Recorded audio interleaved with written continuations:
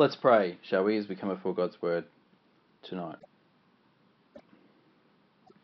Heavenly Father, please would you speak to our hearts and our minds by your Spirit tonight. And so by doing that, Father, we pray that we would see Jesus tonight, we would hear Jesus tonight, and we would love Jesus tonight. And we ask this in his name. Amen. Well, last week I tried to answer the question, why are churches regarded by secular social scientists as profound sources of social capital?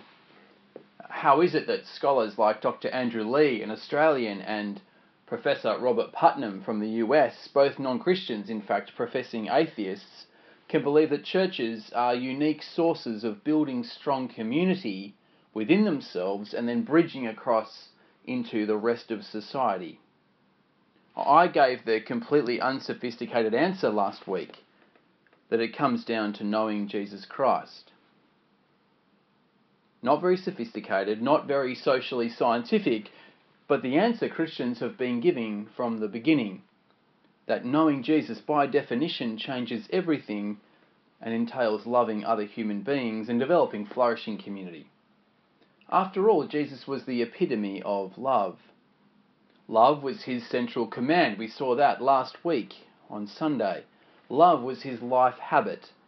And love is what drove him to the cross, laying down his life on behalf of us and that of the sins of the whole world. So knowing this Jesus leads all those who follow Jesus to a life of love. Well, that was last week. The rest of chapter 2, which I hope you have open in front of you because of these some tricky and complex verses, is not directly about love or community. So at one level, it might seem like a break in our series of flourishing, rooted in truth to grow in love, but that's not true. You see, this passage is a crucial bridge between last week's passage about loving community and next week's passage, as we will see, which is full of some of the most striking calls to love in the Bible, perhaps even in the ancient world. So in between these two amazing passages about love and community, you get this text. And in this text, God shows us three marks of Christian community without which we cannot flourish. God's people flourish when they are secure in Christ, distinct from the world, and devoted to the teaching. Secure, distinct, devoted.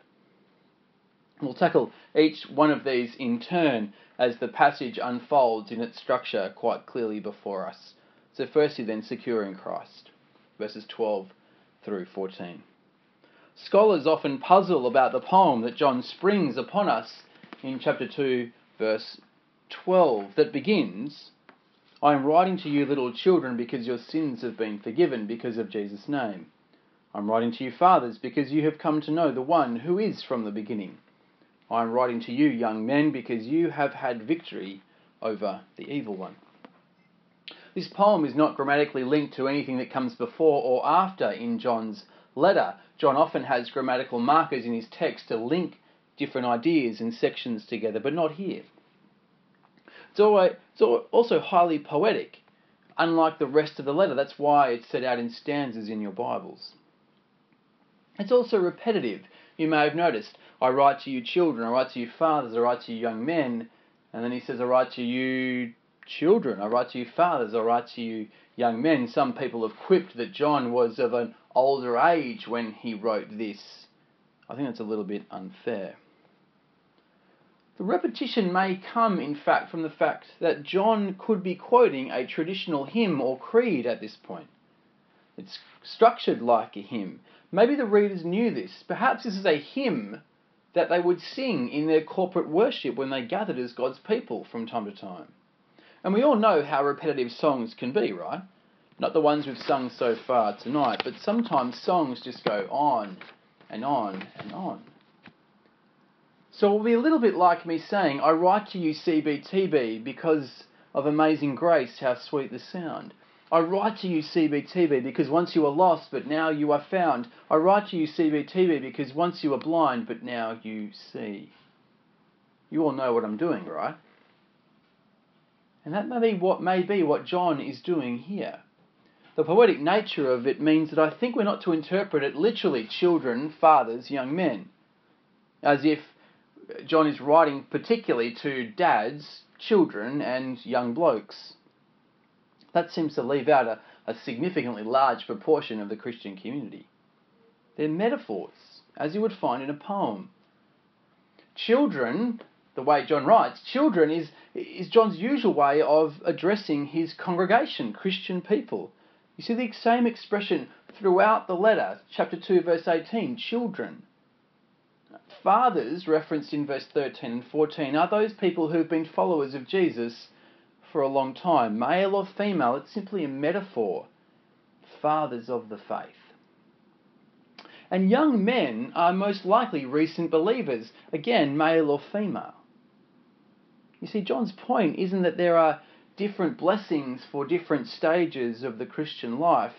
So kids get this and dads get that and young men something different. No, he's saying that all these blessings in Christ belong to all believers. Why? Well, because all are children of the faith, and so all have forgiveness. 2 verse 2 again. I'm writing to you, little children, because your sins have been forgiven. That's true of every believer. All Christians, right? That's not just some Christians. All are now or have been in the past young men, metaphorically in the faith. So all have, verse 13 and 14, conquered the evil one. That's true of every believer. The poem just highlights an aspect of the Christian faith that would resonate with the metaphor of young men. Victory, triumph over evil. In the same way, fathers are said to have knowledge. You would associate knowledge with elders, but the fact that in verse 14 it says, dear children, you also have knowledge, make clear that John's point again has nothing to do with different stages of the Christian life. It's entirely to do with believers having all these blessings in Christ. For all believers have forgiveness of sins. For all believers know God the Father. All believers have conquered the evil one and have the word of God in them. But Simon, I'd still like to know what the poem's doing here without any warning. Well, I think that John realises that he has some very strong warnings to say either side of the poem. And so he breaks into a song of reassurance as a pastor of God's people. To say, yes, I have strong things to tell you, but I want you to know what you already have. Let's take a quick look at chapter 2, verse 11. A very strong warning before the hymn. But the one who hates his brother is in the darkness, walks in the darkness, and doesn't know where he's going because the darkness has blinded his eyes. And then come to the end of the hymn or the song in chapter 2, verse 15. Do not love the world or the things that belong to the world. If anyone loves the world, love for the Father is not in him. You see, between these two very strong warnings, John, the pastor of God's people, sings.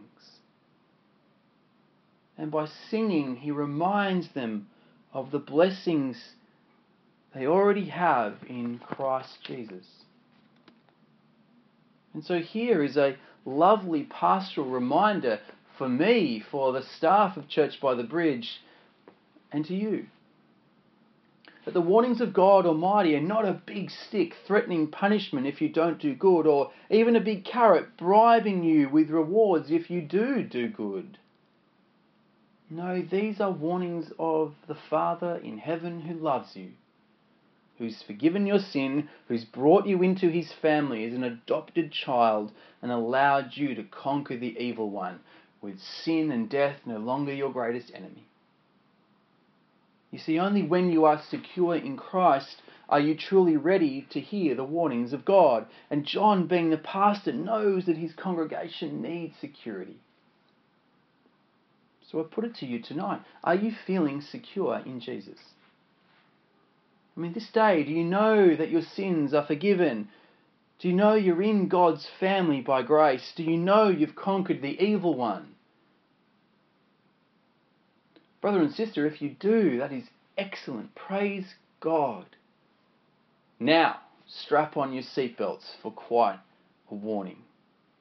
He said, children of the Father must bear His likeness, not the likeness of the world. That's my second point. We are to be distinct from the world.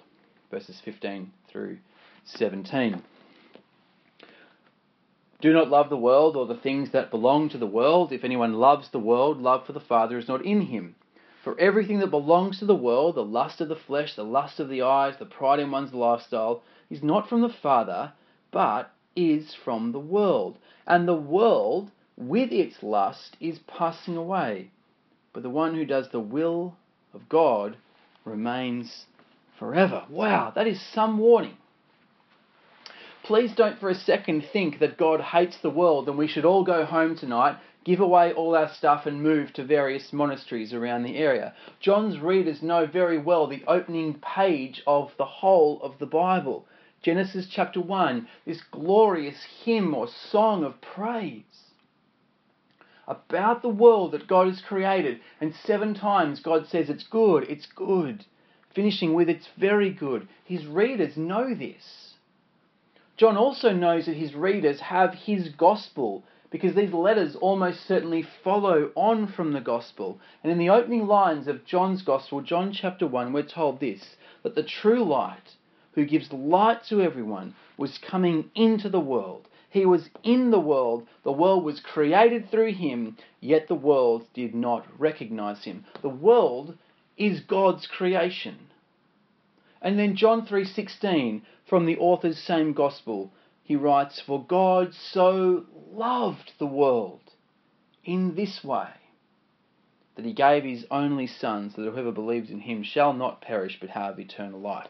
So there's this strong thrust of teaching in the scriptures that is world affirming, that is world positive.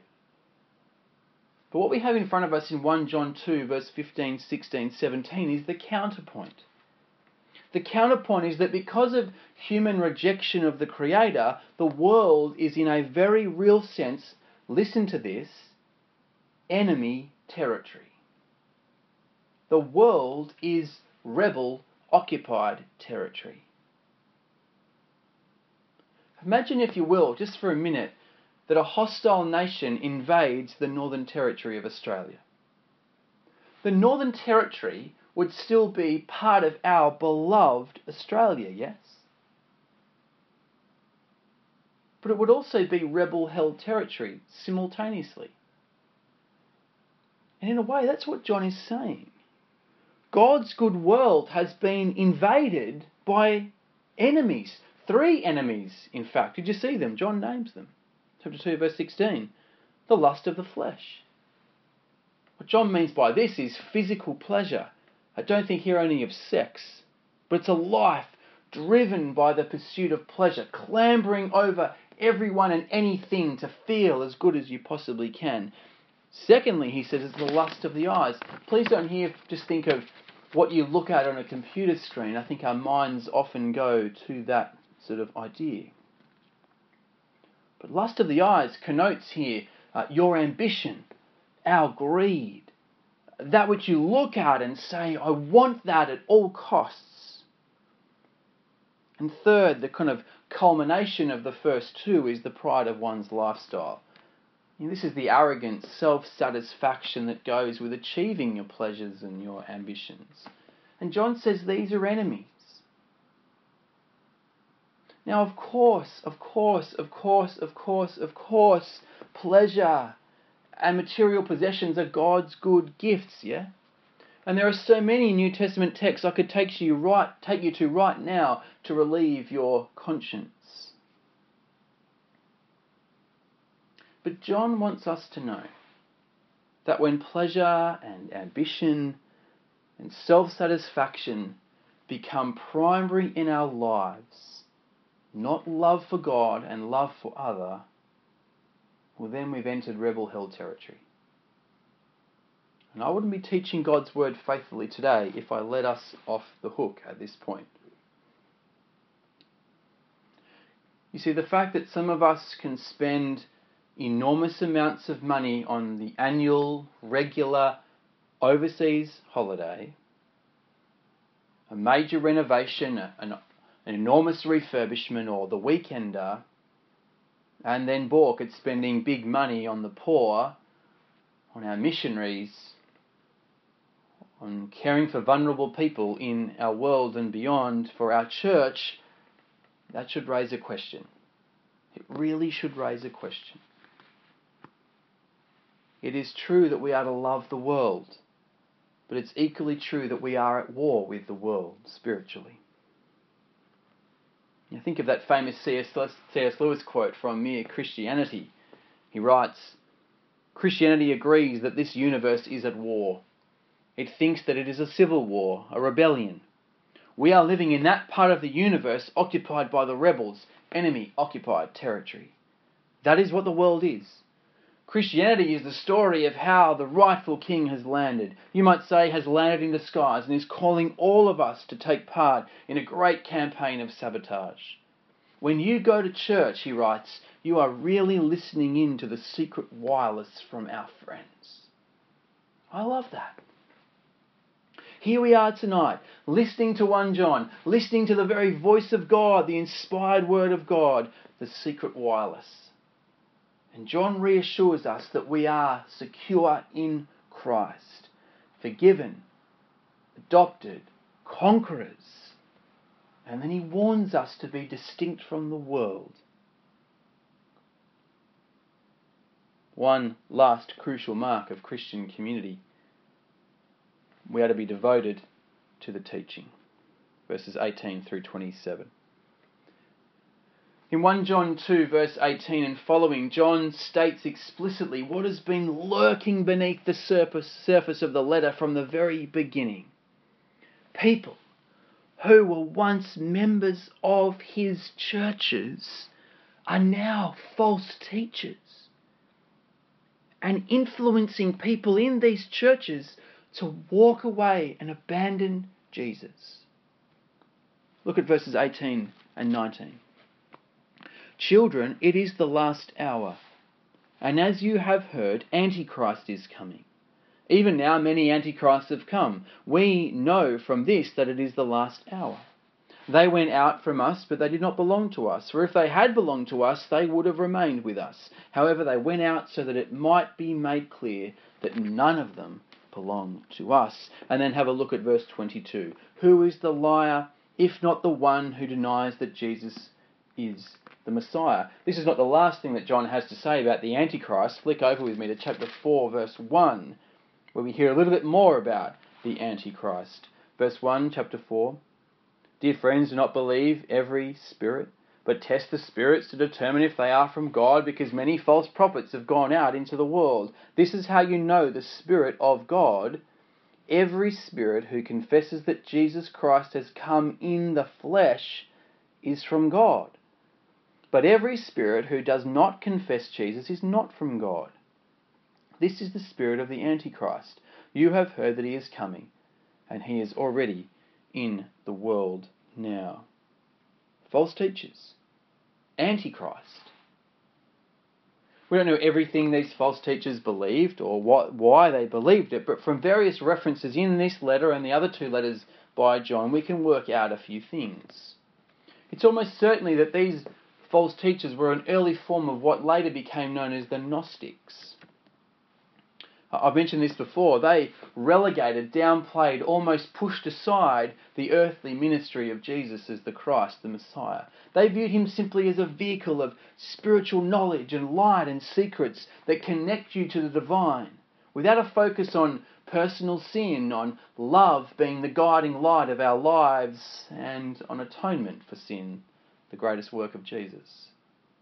You know, we've got texts from the Gnostics written about 30 years after John wrote this letter, but when John writes the letter, they're already at work in the world. And verse 22 is critical because it kind of defines what their big idea, their message was. Verse 22, "Who is the liar, if not the one who denies that Jesus is the Messiah, or alternatively, the Christ?" Don't for a second, though, think that the Gnostics didn't have a place for Jesus. They had a big place for Jesus, but they rejected his status as the king. The king who came from glory into world in human flesh to fulfill all of the Old Testament prophecies about a king who would come to rule the world on God's behalf, the Christ, the Messiah. What's fascinating, I only realised this late in preparation, is there's a real connection here between the big idea of John's Gospel. If you come back with me to John chapter 20 and verse 30 and 31, the same author tells us there that the entire purpose of why he wrote his account of Jesus' teaching and healing and trial and death and resurrection and all of his appearances, why he wrote that. John chapter 20 verse 30-31. Jesus performed many other signs, it says, in the presence of his disciples that aren't recorded in this book.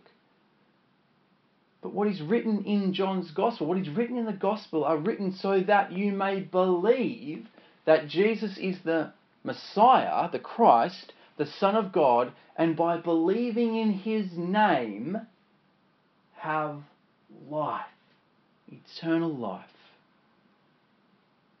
And then you flick back or come across to John, his first letter, and chapter 2, verse 22. Who is the liar, if not the one who denies that Jesus is the Messiah? You see, the very punchline of John's Gospel is the very thing that these false teachers deny.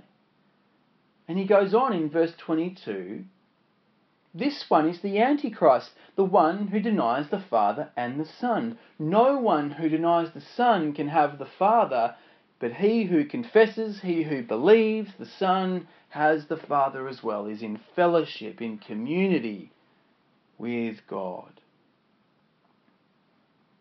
The Gnostic Gospels, written decades after John, simply use Jesus as a mouthpiece to say whatever they want him to say.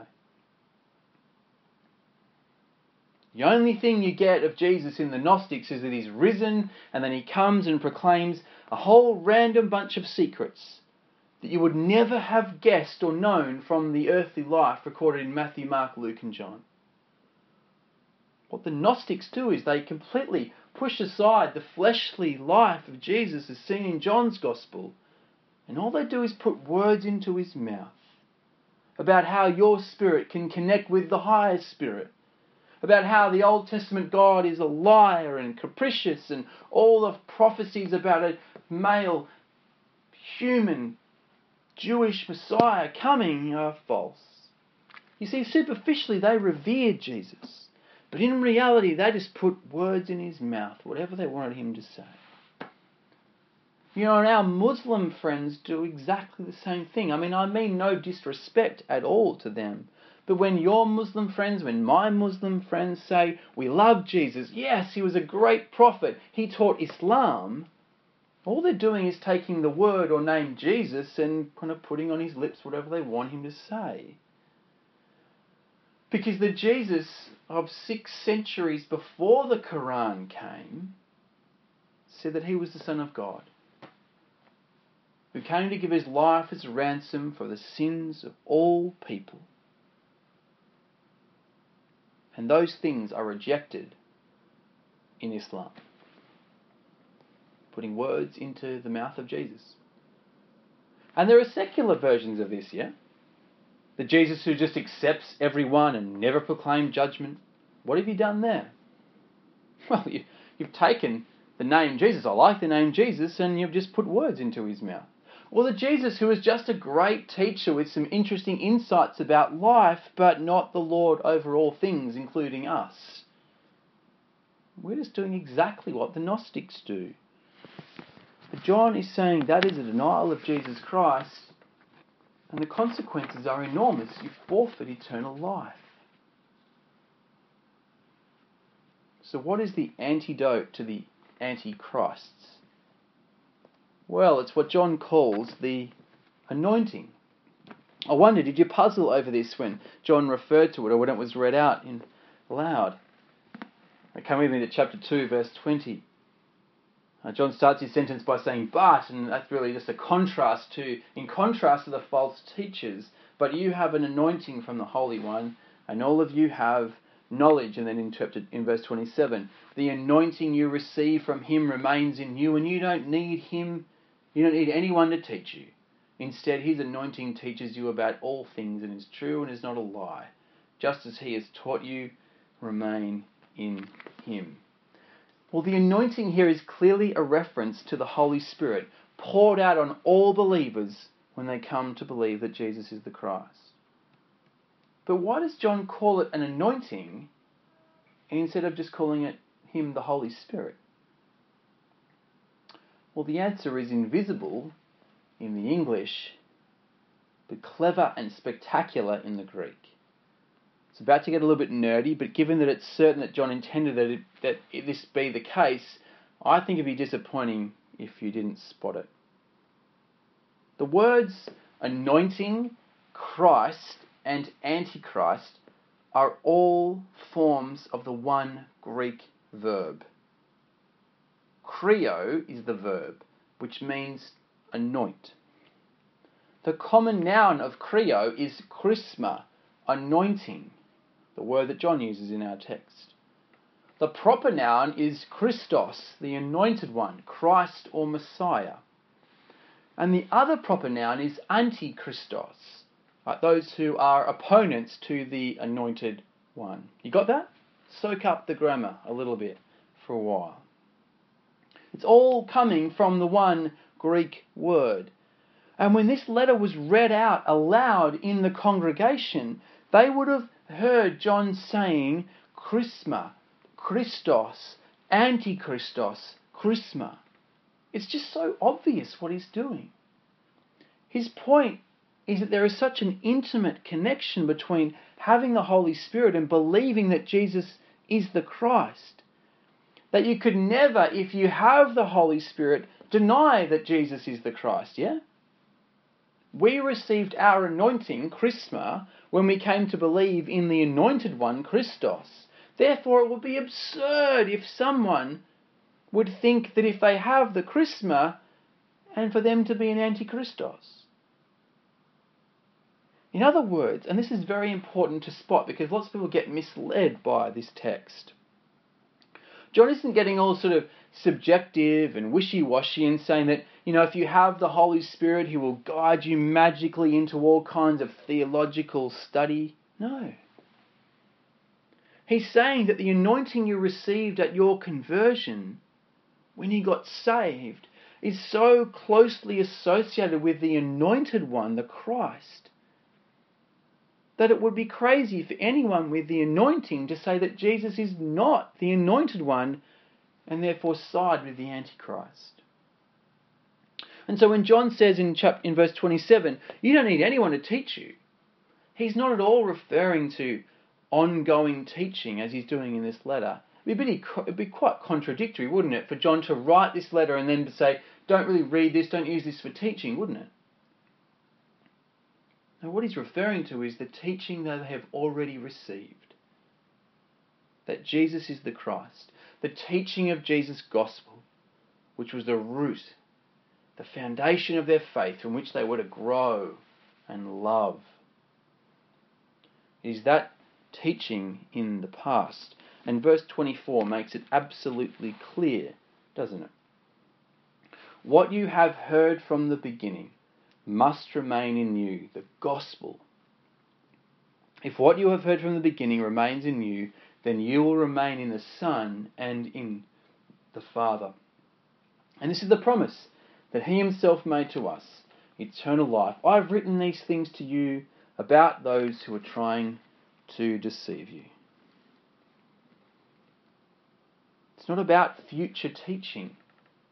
It's everything to do with the teaching you've already got about Jesus being the Christ. They've already been schooled by the Chrisma, the anointing, to believe in the Christ. And so therefore no one, not John, not the false teachers, not me, not any other Bible teacher, no one has the right to go back over the foundation of the eyewitnesses. And it's the very last clause of verse 27 that really provides the summary for the whole situation. Just as he has taught you, remain in him. Again, the grammar's critical. The tenses of these words, vital. Remain is present tense. Aorist, in fact, just to kind of reinforce how important this is. Remain in him. Now, taught is past tense. What you heard from the beginning, the gospel. Christ. Come from glory. Lived. Loved. Died. Risen. Ascended. Remain in him. You see the point. You have been taught in the past. The roots of the truth have been buried deep in the ground. Now remain in him, rooted in the truth, to grow in love. Let me conclude. Brothers and sisters, if we are not secure in Christ and so rooted in the truth, our Christian community will quickly become all about works and performance. If you're insecure as a Christian, you're not sure if you've overcome evil, you're not sure if your sins are forgiven, you're not sure if you're at one with God the Father, your life will become all about performance and fast become, if not already, a performance religion where you try harder and harder and harder to climb the stairway to heaven. And that is the enemy of Christian community. I said moralistic religion about 2 weeks ago is the greatest enemy of Christianity, of loving community. If we become a works performance-based religion, then suddenly we'll have in our midst those who are superstars of the faith, those who are also-rans, and those who are failures. There are religions in the world, there are people who follow these kind of ideas in our workplaces all the time. But Christianity is not like that. And so John says in our passage, I've got warnings for you, dear children. But I want you to know first and foremost that your sins are forgiven. You are one with your Father. Young men, you've overcome evil. And he's saying, all Christians, you have those blessings. You've got to be secure in Christ. And to be perfectly honest, as I was thinking through how to land this sermon on Monday last week, I was thinking that some of you in this building probably need me just to stop right there. Yeah? You don't need any more practical application to get you through tonight and this week. All you need to know, all God wants you to know this day is that you are secure in Christ. Forgiven, adopted, victorious, and therefore you have eternal life. But brother and sister, if you know you are secure, if we are not distinct from the world at Church by the Bridge, our community is just going to blend in and disappear. We'll just look the same as everyone else. Just another club, another group of people, like a Probus Club, the Running Club, the Triathlon Club, the Bowls Club, the RSL Club. We'll just be the God Botherer Club, as someone mentioned to me during the week. Just people. Absolutely, of course we are just people, humans like everyone else with the same sins, the same weaknesses, the same foibles, the same hang-ups. But there is something far more important about us than identification with the world. It's Christ-likeness. Where we come together to love the world how Christ loved the world, not how the world loves the world. How did Christ love the world? Firstly, he loved the world, he came into the world, he saw it as a good gift of God to be received with thanks. But Jesus also saw it as enemy-occupied territory. Just read the Gospels to see that. And there's a dimension of the Christian life that says that the world of the Financial Review, the Australian, the Sydney Morning Herald, the Woman's Day, MasterChef, Australian Idol, Game of Thrones, Offspring, Sex and the City, is rebel-held territory. And we are at war with that spiritually. And finally, we must be devoted to the teaching. If our Christian community is not radically devoted to the teaching of Jesus and living lives of obedience to the teaching of Jesus and that of the apostles, we should just pack up and go home. There's nothing else that will bind us together long term other than the teaching of Jesus' life, death, and resurrection and the implications of that for our lives of love. Without that, we have absolutely nothing. So if anyone, myself, another member of staff, another preacher, another high fruit leader, should they stray from the teaching, I command you, I plead with you, clobber them with your anointing. Secure in Christ, distinct from the world, devoted to the teaching. Secure, distinct, devoted. Without those three marks, God's people will not flourish. Let's pray.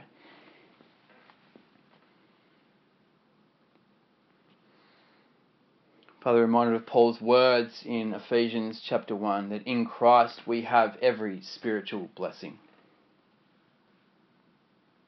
Father, thank you so much for Jesus, that in him we have forgiveness, adoption, and we have victory over sin and death. We are free. Father, may the freedom that you have given us in Christ mean that we live lives of radical obedience to you and your word, and so be men and women distinct from the world for the sake of winning the world. And Father, we be devoted to your teaching because we see that in your word is life, blessing. So Father, make us and our community at Church by the Bridge a blessing to those around us. Father, we thank you for the confidence we have in you, the assurance we have in salvation in Christ. Help us never to forget it. Father, help us to remain in Jesus for the sake of his glory and for those we might win for him. In Jesus' name. Amen.